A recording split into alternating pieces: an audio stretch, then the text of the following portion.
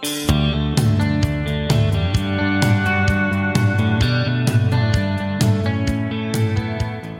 was hours away from being deported, and nothing short of a miracle saved him. Now, hear the story of a young man who is living the American dream. I want to welcome Alfredo Huerta, who came to the United States as Alfredo Garcia. You've got a great story, an interesting story on how you became Alfredo Huerta. Your story is, I think it's inspiring. It's a success story. I think it's going to make people feel great. So you came across the border as an illegal. Your mom brought you across because you had an abusive father. She wanted to get away, and that's how you ended up in the United States. And so with that set up, I'll let you take it from there, Alfredo. Welcome to the Cultural Scavenger. I'm excited to be here. Thank you for the opportunity. So, yes, my father was a bit very abusive. So my mother never wanted children, but they ended up having 6. Wow. And with that, she kind of moved away from him, took all 6 kids, didn't leave him, any small children with him because of that whole situation. And little by little, one of her brothers came here to the U.S., Bassett, Virginia. And he told her, hey, there's a great opportunity here if you want to come here and just try to see what you can do for yourself. And so she took that opportunity and came here herself. And where were you born? I was born in Michoacan, Mexico. And that is where geographically? That would, if anybody's aware of Mexico City, it would be pretty much southwest of Mexico City. Do you remember any of it at all? Michoacan, a little bit. Just bare bits of it. But we did move to a different city, Morelos, and that's a little bit more north of Mexico City. Mm-hmm. And so I do remember a lot more of that. I have vague memories from when I was probably 3 to when we came here when I was 8. Okay, so you were an older child, I guess, when you got here. Yes, I was born in 1990, and I came here to the U.S. in 1998. Did you speak any English when you got here? No, nothing. So I was submerged into the school system. It was just a surreal moment for me. Your uncle lived in Martinsville. Is that how you got here? Yep, Bassett area. The Bassett Industries were booming in the 90s, and he told my mother, and she came here, checked it out, and she saw a big opportunity. We had to pay for our education in Mexico, uniforms. It was very expensive. Mm-hmm. There's no buses, so you have to pay for taxis, and she saw the opportunity that we would have here. So she did bring us here illegally, but some people know about the dangers of Mexico, and just having one female role model in my life, which was my mother with 6 kids. That's a huge target on her back, from people kidnapping kids to, not trusting law enforcement to just, it's a very surreal thing there that people don't know. Well, and that's why people still want to come to this country. When did you know you might have some difficulties here? I think a little bit from the time that I was 8 and we crossed over the border. I crossed over pretty much with someone else's documents as a child. I kind of vaguely knew what was going on, but not really. It was almost like a game. And by the time I got here and I was trying to enroll in the school system, I just thought I was enrolling with paperwork that I had, right? Which is still kind of like my identity, just as a not legally identity. And I didn't really figure it out until I was in high school. Did you remember how the crossing went? Was it clandestine? How did that go? Yeah. Most people will cross over mountain ranges, the Rio Grande, swim over. But for me as a child, it was a little bit safer because I was able to basically use someone else's identity. I clearly remember that. What about your mom? How did she? I do believe she crossed over kind of like the mountain ranges. So okay. So you all went separately. She came over and then you came over, right? Yes, she came here in 96. A year after being here, she brought 2 of my siblings, 2 of my brothers in 97. And then in 98, she brought the rest of the gang, the 4 remaining. Wow. So who did you stay with? Who was your guardian at that point? pretty much my oldest sister. So she was approximately 12 years older than I was. So I was 8 at the time. She was able to kind of take care of us, and she was the mom pretty much. So Wow.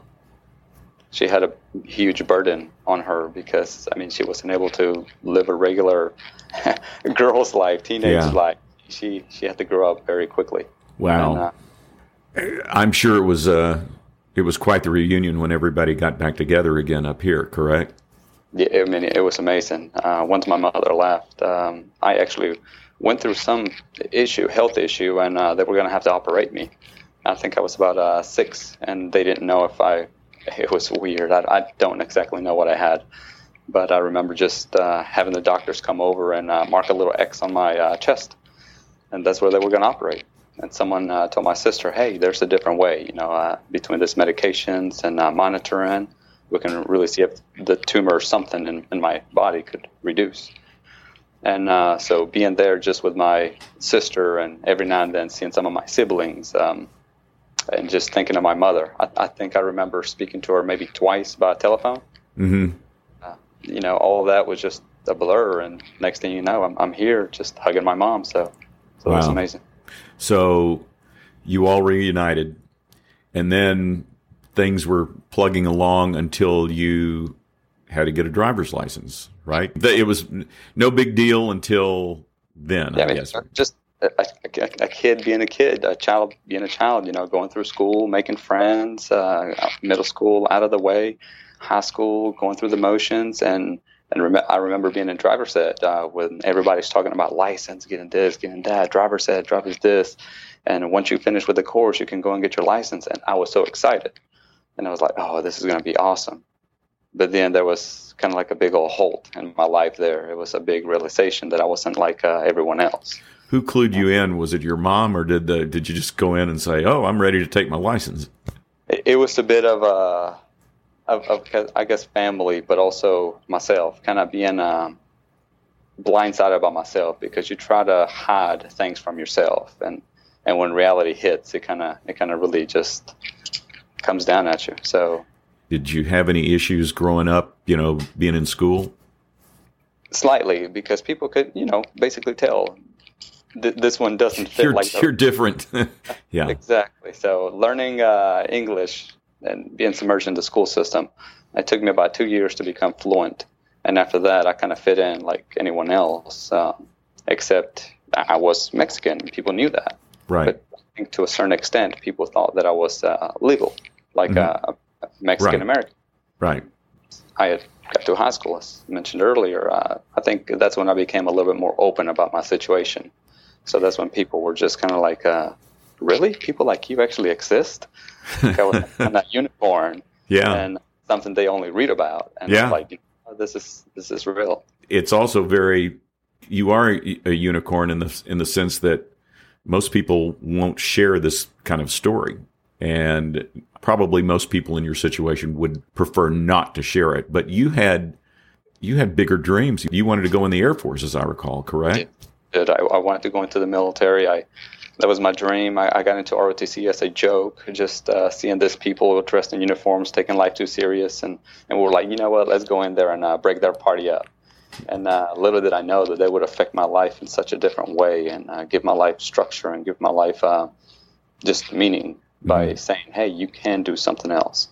My goal was to join the military. Unfortunately, being illegal, that also did not help it, because we got to have some kind of legal status. So dreams after dreams just being crushed, and just trying to pick yourself up, shake yourself off, and just look for something else. But you obviously became legal. What was that process like? How did you become a citizen? A bit of a ironic and funny story on my end that's not too funny to other people, but I was driving illegally because I needed to kind of get to the jobs that I was able to get. And of course, after you get pulled over 3 times, it's kind of like without a license and driving suspended, pretty much. It's kind of like you're out. So I went to court a day and trying to just pay my dues and get out of there and go back to work. And how old were you? I was 19. Okay. And so the judge is like, okay, well, this is the third time you've been caught, so you clearly aren't learning your lesson. So we're gonna give you a month in jail." And I was just kind of like a little bit shook my head inside, and I was like, "What? No, this isn't happening. I just got to pay my fee, and I'll be on my way." So I mean, they just get me and start processing me to become an inmate. And wow. After that, I had to serve 15 days, and the other 15 were going to be pretty much just probation. And from there, immigration, custom enforcement came in, served me with my rights and papers. I signed my stuff, and when my time was up in the Henry County Jail, they picked me up, took me to Arlington, Fairfax area to process me to deport me. And so that was a huge shock to me, but at the same time, I was at peace with it. I had met you. In fact, you took Allison to one of the proms when you guys were in high school. I had no idea you were that close to being deported. How did it go from I'm on my way back to Mexico to being a citizen? So I had graduated high school in 2009, June. And then all of this happened through the process of that summer to fall to finally December 2nd of 2009. That's when I went to jail. So December 17th is basically when they were driving me to Arlington to just get deported. My sister had been trying to talk to a lawyer, but at this point she said, "Hey, he has signed over his rights to immigration, so he has no rights. At this point, it's up to them what they're going to do with him." So I remember reading paperwork and doing all this. There was a guy in ICE who was trying to talk to me in Spanish, and I was like, "Look, I would prefer if you just explained everything in English because I'll be able to really, really understand everything in detail." And I was really nice to them, and they tried to be nice to me because didn't have nothing against them. They're doing their job. Right. And they say, "Hey, this is your court date," and they released me on recognizance, right. Meaning you show up, and you don't have to pay a bond. So I was like, "Sounds good to me." And they said, "Okay, so we're going to just let you out here, and you have signs saying you're going to be showing up to your court dates and hearings." And I said, "Yes, sir." And they were like, "Do you want to stay in here until somebody comes pick you up?" And I was like, "No, I'll wait outside."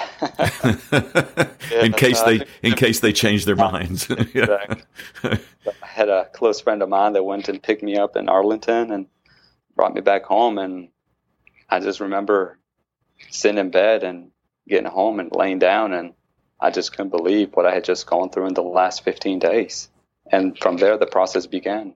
Lawyer spoke with me, and she said, I can't believe that they let you go. She said, this doesn't happen. Yeah, I would think not either. That's a miracle that you got released. So I had never met the lawyer. I had never spoken to the lawyer. And the first time I met her, she just saw me. She grabbed me and she hugged me.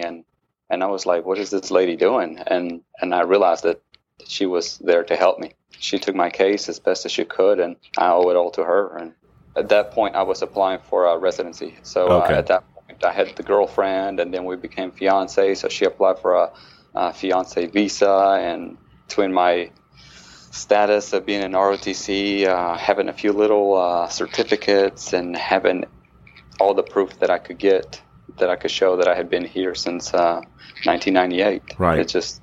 Yeah, I guess it helped when you married Lizzie, right? We got married August 14, 2010, and from the moment that I met her and Allison, I mean, they were just inseparable, and they were just such a light in my world, and they brought me from the dark place that I was in.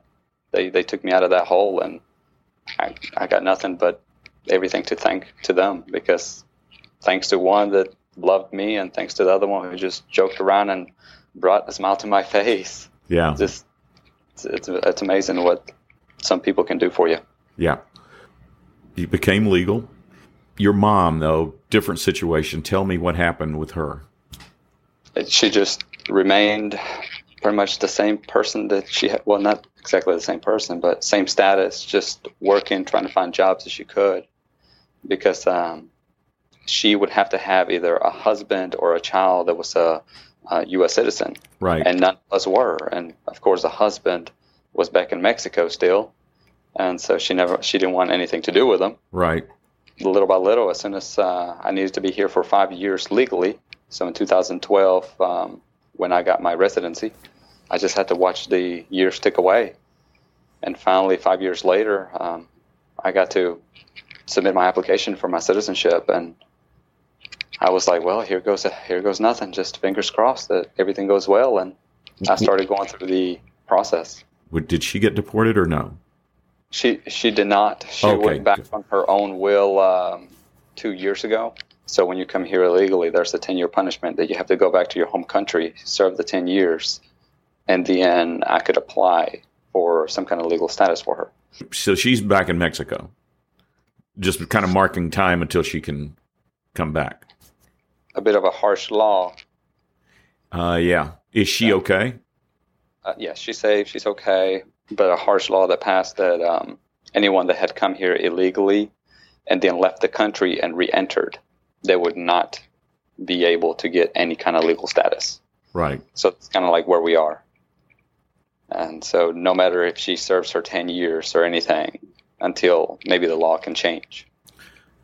Once you graduated, I found a job with Ameristaff, and they me at American of Martinsville Furniture Company. So I was just working there, trying to work my way up there, and that's when December 2nd, 2009 hit, and had to go to jail. So kind of lost my job then. Yeah.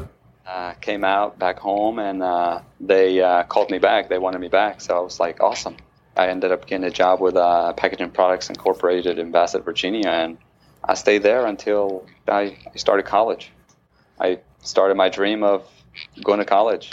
I went to Patrick Henry Community College in Martinsville, and from there I finished my 2 years and got my associate's degree and transferred over to Averett University, where I did aviation and also criminal justice. So the aviation thing is still in works. The criminal justice, clearly now that's become a reality because I just saw that you became a Martinsville police officer. I am a sworn police officer with the city of Martinsville, yes. That's a hell of a turnaround from in jail for 2 weeks, about to be deported, and now you're a police officer. I think that is just a great turnaround. It's an opportunity that I never thought I would have. I mean, just being here legally, it was something that I just had said bye to a long, long time ago. So now having any job that requires a citizenship is just like, I'm like, hey, I can do that. Yeah. So. Yeah. And most people just take it for granted. They understood the background that you had, and that wasn't an issue, I take it. I'm very open with everything that's happened with my traffic violations and this and that, but I have never gotten into any kind of major trouble with the law, fortunately, and they saw everything that I had put, and since 2009, I haven't really been in any kind of legal trouble. So right. How long have you been on the job? I have been on the job since October 7th. Are you the only Spanish speaker on the force at this point? Yeah. Okay, yeah. How's the pilot aspiration going? The pilot aspiration, it has been hard and difficult, but since I am finished in the academy, I'll finish the academy the first week of April. I had to put my commercial license on hold while I finish this. One is paying the bills, and the other one is going to be an aspiration for later on down the road. So I knew I had to focus on the academy first, and then I can pick everything back up. Sure. Where are you in the process of getting your pilot's license? I am in the process of just taking my commercial license test. Oh, okay. So you've flown. I mean, you've got a license, right? You just need to get... Yes, I have my private license. I am instrument rated, meaning zero visibility flights. Yeah. And my commercial pilot's license is right there in grasp. But I was like, I got to put it on hold. And I'll just need a multi-engine rating, and I'll be all done. So. Wow. Okay, so this is way beyond just firing up a Cessna and going out. I am, yes. Yeah, so and also that, I mean, the first time I went up, I was just like, this is a dream come true. I mean, this is literally a huge accomplishment already to just be able to do this. Yeah. So, do you feel like when you're up there, this is kind of where you belong? It's very liberating and free. I mean, I have no words to describe just being up there and being in control of this machine and being able to do that. It's just amazing. One of the other things that you do in your spare time is you run marathons. I do. That was a life-saving thing that I found. I was in major depression after 2009, and I just one day took off running. I just, out of frustration and anger, just took off running. And after I got done, I just ran until I couldn't. I think I ran about 7 miles. And next thing you know, I called my brother up, come pick me up. I'm over here in Martinsville. From there, a friend joked and said, you should run a marathon. That stuck in my head. And I was like, you know what? I think I'm going to do that. I found the Blue Ridge Marathon through my search. And I was like, hey, I don't require a qualification time, or I can just sign up and run this. Okay, I'll do that. So you started, and now you're competing. So where are you with marathons right now? So I started with a 4:23 marathon time, and right now I have cut it down to a 2:53 marathon. So whatever age you are, that's picking them up and putting them down. What you alluded to earlier, that it was a lifesaver for you. My last guest on the program, Travis Overstreet, who is a badass paddler. And we were talking about the therapeutic value of getting out on the river and paddling. And the marathon is the same for you. Travis had PTSD like I had PTSD, different circumstances, obviously, but we found that getting on the river and challenge of running these really technical rapids was very therapeutic. And I guess same for you with the marathon. It's a lifesaver. After I throw on my gear and I just go, it just feels so liberating. I told someone that was the first time I felt free, when I took off running and I was competing in my first marathon. People just cheering for you despite not knowing who you are, just treating you as an equal to everyone. It just made me feel amazing, and I wanted that feeling. I wanted to chase it. Wave the magic wand. What does Alfredo Huerta want to do? I'm already living the dream. If I had to go right now, I mean, this would be a dream come true already. You're playing with the house money, as they say. Yes, I mean, at this point, this is amazing.